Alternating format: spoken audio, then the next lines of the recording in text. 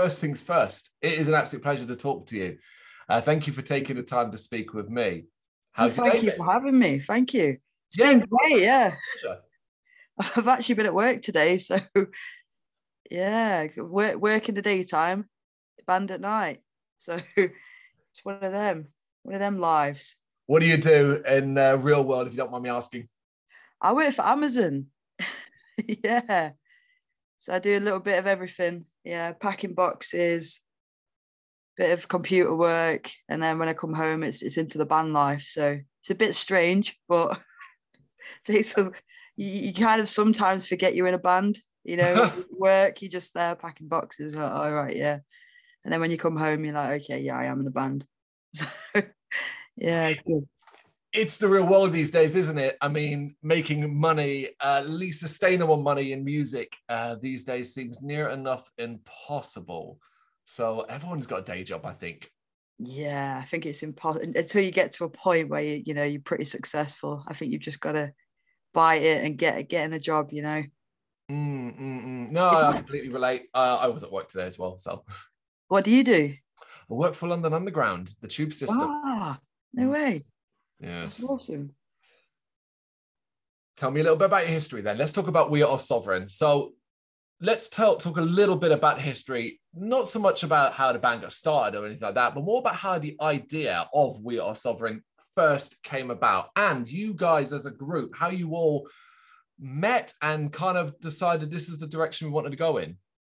Yeah, I mean, the idea of We Are Sovereign came from the fact that I've always been in bands before, but I've never really had full control of like the concepts or the visuals, or it's kind of just been like really laid back bands, not very like, obviously it was enjoyable, but it wasn't where, we could do really strong ideas. Right. And I was kind of the background of the band. Like I used to drum in bands.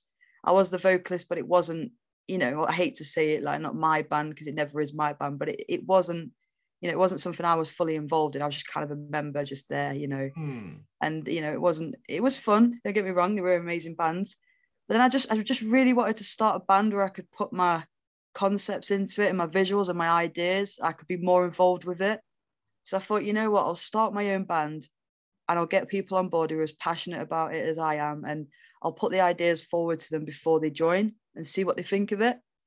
And obviously everyone has their own input and everything like that. We work together so well. It's like it was fate that we're all meant to be together because everything just works, like it clicks, and it's mad, honestly. Like here's an example. Like I got an idea of getting badges on our sleeves for like, like our identity kind of thing. And I was like, I don't know how to make badges. I don't know what to do. And then we found our guitarist Seb, and he was like, yeah, my nephew makes badges for a living. And we were like, what the fuck? So like little things like that have just fallen into place. Like it's so weird. And we found out as well that our drummer knew the guitarist when they were younger, but they only realized a little bit later down the line. So that was weird as well. But yeah, it's been mad. Like, so that's where the idea came from. And then we weirdly all met on Join My Band. I don't know if you've heard of that website. I have, yeah.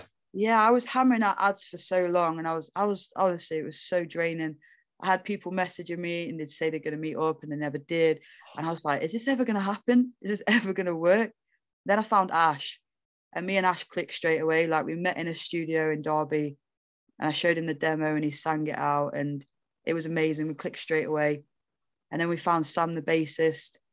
And then lockdown hit and it was pretty much like, oh no, we can't go out and meet people. So how are we going to get a drummer? How are we going to get a guitarist? And then we came across we came across Alfie on Join My Band as well. And then Alfie's dad recommended Seb, which is our guitarist. And then when Seb went to Alfie's house, they were like, oh my God, we know each other. Like we grew up together. We used to skate together and cause mischief together. So yeah, it's all kind of fallen into place. It's taken a long time though, don't get me wrong. It's taken a very, very long time to get a lineup, but it's a perfect lineup. So yeah, it's amazing when things just fall into place like that. It's really interesting as well as sort of that you talk about like being in previous bands. So was it more of a creative stifling kind of thing, and that your creativity is freer with We Are Sovereign? Absolutely that. Like I'll admit, like, I am a perfectionist in everything that I do, and I like to put 100% into everything, like, you know, our music videos and, you know, our music itself and our image and everything like that. And I feel like I was around people who loved music, but they weren't really bothered about that side of it. Like, you know, it's kind of like, you know, we'll do a music video, we'll just perform, or, you know, and I'll put an idea forward and it would be like, you know, that costs too much money or it's too much effort. With me, I'm like, I don't care about the effort it takes. Like, if something's gonna look great, let's do it.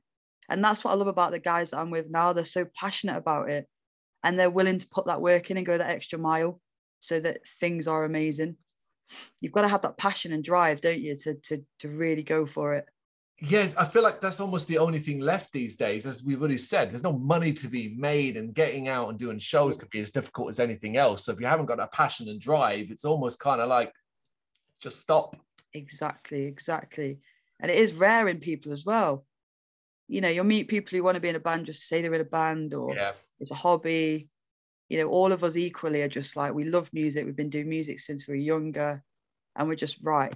So yeah, it's good.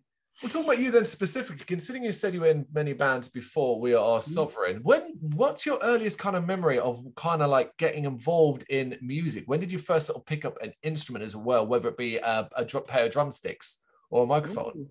Yeah, it was drums, my first instrument. I think I was in about year 7. Okay. But I got asked to, because I used to play, like, used to do little shows at school and stuff. And one of the first songs I ever drummed to was Love Shack by, is it B-52s? Yeah, we did like a musical at school and I did that. And then I was in this band and we used to cover like the Ramones, Misfits, and, you know, Green Day and all that stuff. And that was like the first, it never obviously got serious or anything, but it was like the first very small band that I was in and I absolutely loved it. And then I went to college and I met one of my best mates called Aaron. I was in another band. I used to drum and scream. And then that's when I eventually realized, I was like, I don't want to be sat behind a kit anymore. I want to get out there. I want to jump around. I want to get in the crowd. And, you know, I think do you know what it was back then? I didn't have the confidence. I don't think, you know, I was drumming. And as I got on and on, I was like, yeah, this is for me. I'm going to do it. Did you find yourself kind of looking at some of the more animated front men and women that existed in the rock and metal punk spectrum and see them as sort of inspirations and kind of get ideas and go, I really want to be like them? Yeah, Brody Doll. Yeah, I knew it was going to be someone like that. Yeah. Yeah, she's amazing. I used to have a massive poster on my wall of her. That I used to look up to her. Marta from Bleeding Through. Do you remember her? She's not a vocalist, but Yep. you know, I'd say probably as well, like, you know, like Mitch Lucker and people like that. You know, their stage presence. And a weird one as well. He's not actually a vocalist, but Angus Young from AC/DC, his stage presence, like just things like that. I remember seeing a live video of them and I was like, you know, just jumping around, not be sat on a kit. Like, drumming's amazing, don't get me wrong, but there's so much energy involved in being able to be free and, you know, go around, jump in the crowd, and I absolutely love it. There's no better feeling. That's why we often refer to vocalists as front person. They're at the front. That's what our eyes are capturing. Yeah, it's so good. I love it. But I think one of the most amazing things, you kind of touched upon it already, is that you barely got started before COVID came rolling along and knocked everything into hell. The past few years, as of the time recording, going back, 3-ish years, how overall has that period affected We Are Sovereign as a group? I'd say it held us back a lot time-wise. Like, we couldn't meet up, so that was a pain in the arse. You know, we wanted to start rehearsing together, we wanted to get tight, and it's held us back with, you know, we had to get our backing tracks made, but we couldn't get them finalized until we'd all met up as a band and got all the tracks fully to how we want them all together. Because obviously I started writing and getting stuff ready before I met the guys, but I wanted to get them involved as well.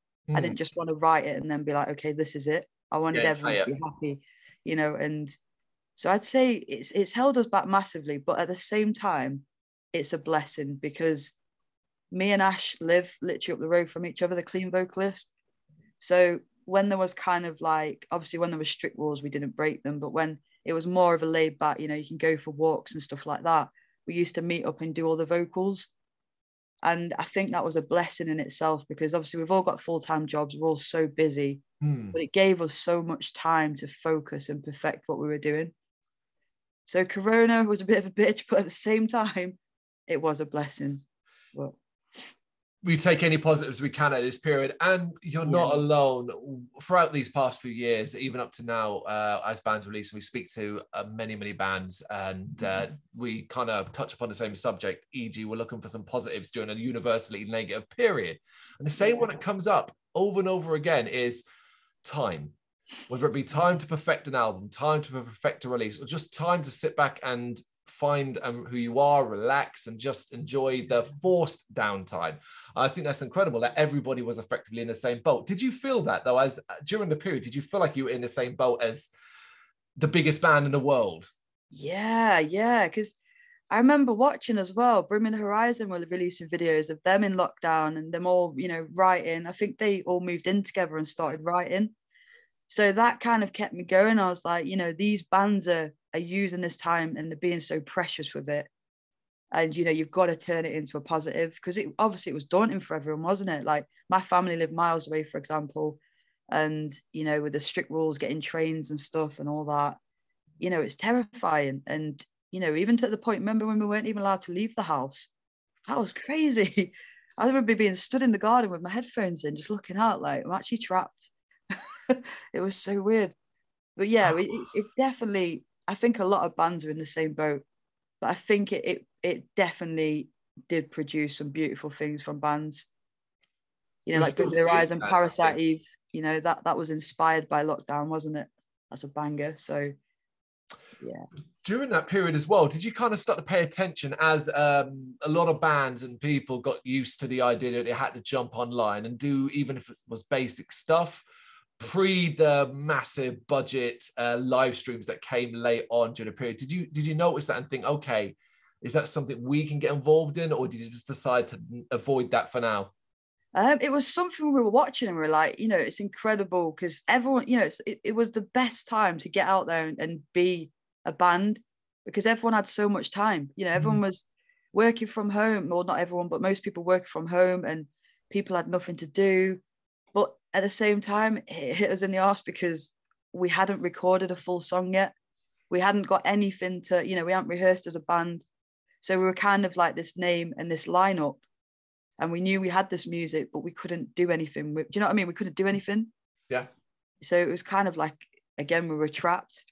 So that's why when we made sure when lockdown hit that we had a plan. We were like, if we didn't have a plan, we'd be stupid. It's incredible that you even made it this far, considering, many bands have fallen by the wayside who've been around a lot longer, who actually had music out. I don't want to ask whether or not that crossed your mind. I more want to understand where we are now in 2022. It's literally the day before July in 2022. Do you feel as though everything that occurred and what you learned during that period, you've come out of this stormy section stronger and more united and focused? Absolutely, yeah, I'd say so. I'd say we're so grateful of being, even just being able to be in a practice room together. We're grateful to be able to go to the studio, so we're definitely using our time more wisely, and we're definitely making sure that, everything we do it properly. One of them bands as well is we don't like to rush things as much as things would be amazing. We'd love to drop a single every week. Of course. We'd love, you know what I mean? We'd love to do everything, but we want to make sure that everything we produce is 100%, if you know what I mean. Well, of course, nostalgia, acceptance. Been out for a few weeks now.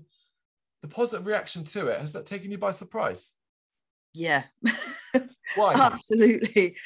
I think we're proper critical to our own work, which you're going to be as an artist. When you release a song, it's so daunting because you don't know if people are going to hate it. You don't know if people are going to watch your video, and you sat there like, okay, here we go. It premieres and you're like, right. I don't check it for a little bit. I'm like, no, I'm going to leave it alone. Right. I'm going to calm down. I'm just going to go and have a coffee, and I'm just going to see how things go. But yeah, it did take us by surprise. And I was worried as well about, the little things I put in the video. Are people going to get it or not? Right. Are people going to understand it? That's another thing you worry about, but definitely taken aback by the reaction we've got. but pleased at this stage, right? Because it has Yeah. had, well, from what I've seen, predominantly positive comments and reactions to it, and particularly on your social media platforms and places like that, where the comment sections can often get quite messy. Yeah. Yeah, it's been amazing, the reaction. I'd say we get more of a reaction on TikTok as well, weirdly. We didn't expect that. So TikTok's like one of them where, we got some really good comments and stuff like that. But yeah, we get shocked by it. We get really excited. And we're very like, we connect with our fans as well. Like if someone sends us an inbox, even on my private socials, and they're like, oh, I love your song. I'm like, thank you so much. Because it means the world. Yeah. I think it's so important to connect with people on that level as well, Yeah, I'm glad you mentioned that. Actually, it slipped my mind from earlier on, but of course, TikTok, the latest platform that all bands must get on. Apparently, is that aspect, not necessarily just TikTok itself, but the whole social media spectrum, every single platform that exists, and that you are required to be on and active in? Is that something you enjoy? If I could be in a band and not have to deal with social media, I absolutely would. Like, you've got to be active all the time. You've got to think of ideas to post, which I love it. I love the side of connecting with people who love your music. Like, don't get me wrong, like that's amazing. Because I want to speak to, people, and I want to see why they like the music and how they connect with it and stuff like that. But I think it's grueling how, from being in bands since I was younger to now, to see how much more time you've got to put into social media. Times have definitely changed. You've got to make music, you've got to do videos, but you've got to spend time online as well. And we don't beat ourselves too much up, don't beat up ourselves. I can't even speak. We don't beat up ourselves too much about it, because you can't force something. We all work full-time jobs. One member's in uni, so we haven't got time to sit there 24/7 on social media. But we feel like if we put the time into our music and our videos, and we do things properly, like hopefully that'll make up for it.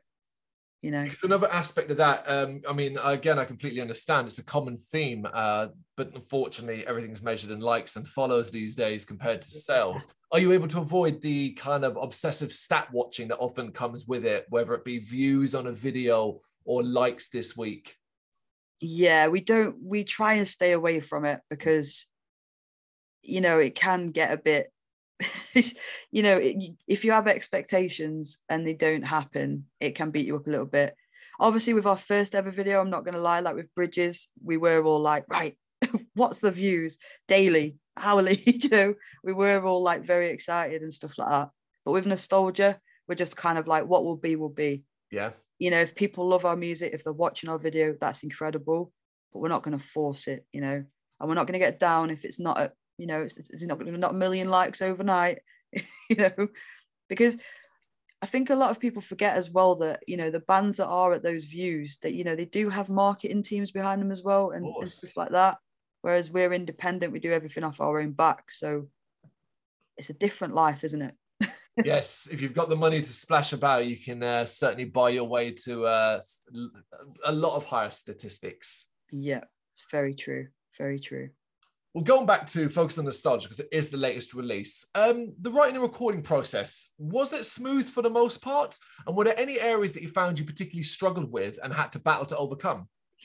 I'd say it was pretty smooth. I'd say Bridges was more of, obviously we talk about Nostalgia, but like Bridges was more, we had a bit of a hard time. We went through a lot with that. Everything was a bit rocky, but with Nostalgia, I'd say it was all right. Like what happened was I got all the demos ready before I met the rest of the band. Then Ash came in, and we have a really weird way of writing vocals. Like we'll write the vocals like a demo, and then we'll revisit it in like a couple of weeks or a month's time to see if there's anything that we hate. Right. We always do it because we think with fresh ears you can change certain things as well. So I think we revisited Nostalgia at least 2 or 3 times. And just little things like, the sample at the beginning, the talking sample, that got moved about a bit. The woes that you can hear, they weren't originally in there, but the last time we revisited it, we were like, right, I feel like it needs something. And then we put them in. So, you know, we do the demo that way. Then we hit the studio with Ben, our producer. Things get changed in the studio as well. Like the synth that you hear in the verses, they're not the original synth line that was written. We changed that pretty much last minute. Oh. We came up with another synth line and we're like, that sounds so much better. It was really weird. It's just little things like that happen. And the video went really smoothly as well, which was crazy. Like, you know, things just fell into place. So yeah, we've had a smooth ride with that. Things have been all right. What was different then between Nostalgia and Bridges? What with things that happened? Yeah, in regards to, you sort of said Bridges, you had a more difficult time with. What was the difference between the writing and process of Bridges and the writing process of Nostalgia? Bridges was more of it because it was our first single. We were finding ourselves as artists. Like we were kind of like, because we hadn't been able to. We recorded the song before rehearsing as a band, so it was kind of like playing the lottery in a way. We were like, okay, we'll write it, we'll record it. It sounds amazing, but you know, as a band, are we going to pull it off, kind of thing. So there was that. That was rocky, and then we had loads of just weird life events happening. You know, I got a cancer scare. It was 2 weeks before I went in to record vocals. So that kind of put us in a situation. We were like, right, okay. I was there shitting it. I was like, you know, the outcome of that could have, you know, changed everything, really. Everything that we built up to. But obviously, like, you know, luckily it came out okay. But we just had little things happening. And another fact as well, you know, Ash, the clean vocalist, he recorded most of his vocals on crutches because he had a messed up ankle. Just little things. It was just a really weird process. So first single stress, along with weird life events that just made it something else. But it made us stronger. Yeah, absolutely. It's an incredible set of events, but you must also feel this incredible sense of satisfaction that you obviously had such a difficult experience on Bridges, but still managed to put out what you did. And then you come to Nostalgia, and while everything moves smoother and the product is stronger and you feel better for it, you kind of start to wonder, oh my goodness me, what's the next one going to be like? Yeah. No, it's been amazing to see the progress as well. We're really excited for the next one. We're actually recording it next week. Really? Okay. Yeah, because I was naturally going to ask about things going forward and what you were able to talk about or willing to talk about as the future. We look towards the future. No, yeah, we can tell you some little things. So we're doing the video on the 10th of July. There's going to be a lot of me and Ash have been cooking loads of fake glass. That's all we can give away. Sugar glass. My fridge right now is full of it, and I've still got to make more. So we've been doing that. So we've just been there blasting music out, just cooking glass. My floor's full of corn syrup, like bottles of corn syrup everywhere. So we've been up to that. We can give you the song name. It's called "Don't You Dare Quit." Okay, cool. And I don't know if you've seen, but we have, for the album concert, we've got like a little bit of everything that you go through in life. So we've had betrayal, we've had acceptance with Nostalgia, and the next one's resilience. So that's the next one. So we've got that to come up, and then obviously more music will follow. It is an incredibly exciting time. It's awesome to hear that you have so much in the works, because obviously you keep them busy as well, as much as you possibly can with the day jobs. One of the things I think people really need to know about you guys, We Are Sovereign in general, is that you're an incredibly open band. Something that is becoming a little more prevalent in modern music, but is still not the easiest for many to do, many to accept, and many to hear. How important is it for you to be not only relatable, but deliver the honesty that we hear in your music? It's so important. Like for me, I'm such an open person, and we all are. Like we're very like, if we've got opinions or thoughts, we'll say it, we'll address it, and obviously we'll do it all very respectfully, but we're very open about everything. Like, you know, with me, with my sexuality and what I've been through, I'm open with that. You know, views that we have within the band, you know, like just as a prime example, Bridges, with the wedding scene, you know, girl on girl at the altar and stuff like that. Like, we don't care what people think. Like, we're one of them bands where we'll do what we want in a way that we want people to relate to it. Do you know what I mean? It's like we're very, very strong on that. So yeah, it's very important to us that we're open as people. And it's more relatable, like with bands that I like myself, you know, with how open they are about their past, or, you know, their views and how they think. It makes them more relatable, because, you know, they're not just a musician, they're a human being. And that's so important. What do we all want from art, be it music or visual or anything else? We want it to make you feel. You want to feel something, whether you're listening to it or looking at something, all that. So I think ultimately when we're getting that from your music, then you're succeeding no matter what. Yeah, 100%. But a bigger question surrounding it has to come, is it something that comes easy to you now? Is it something you've developed over time? Or do you still find you struggle opening up as much as you do, even to this day? I've always been able to do it, weirdly. I've just been that strong about, you know, the way I think, and I've always been able to do it. Yeah, I've always found it very important to do. So yeah, I think it's just a trait that I have. I don't know. It's because I want to help people as well, I think. So I want to, you know, I think it's so important to speak up. Definitely.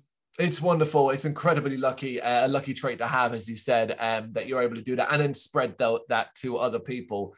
Is something I think we can all be grateful for. We Are Sovereign then. What's a realistic goal you'd hope or aim to achieve before 2022 comes to an end?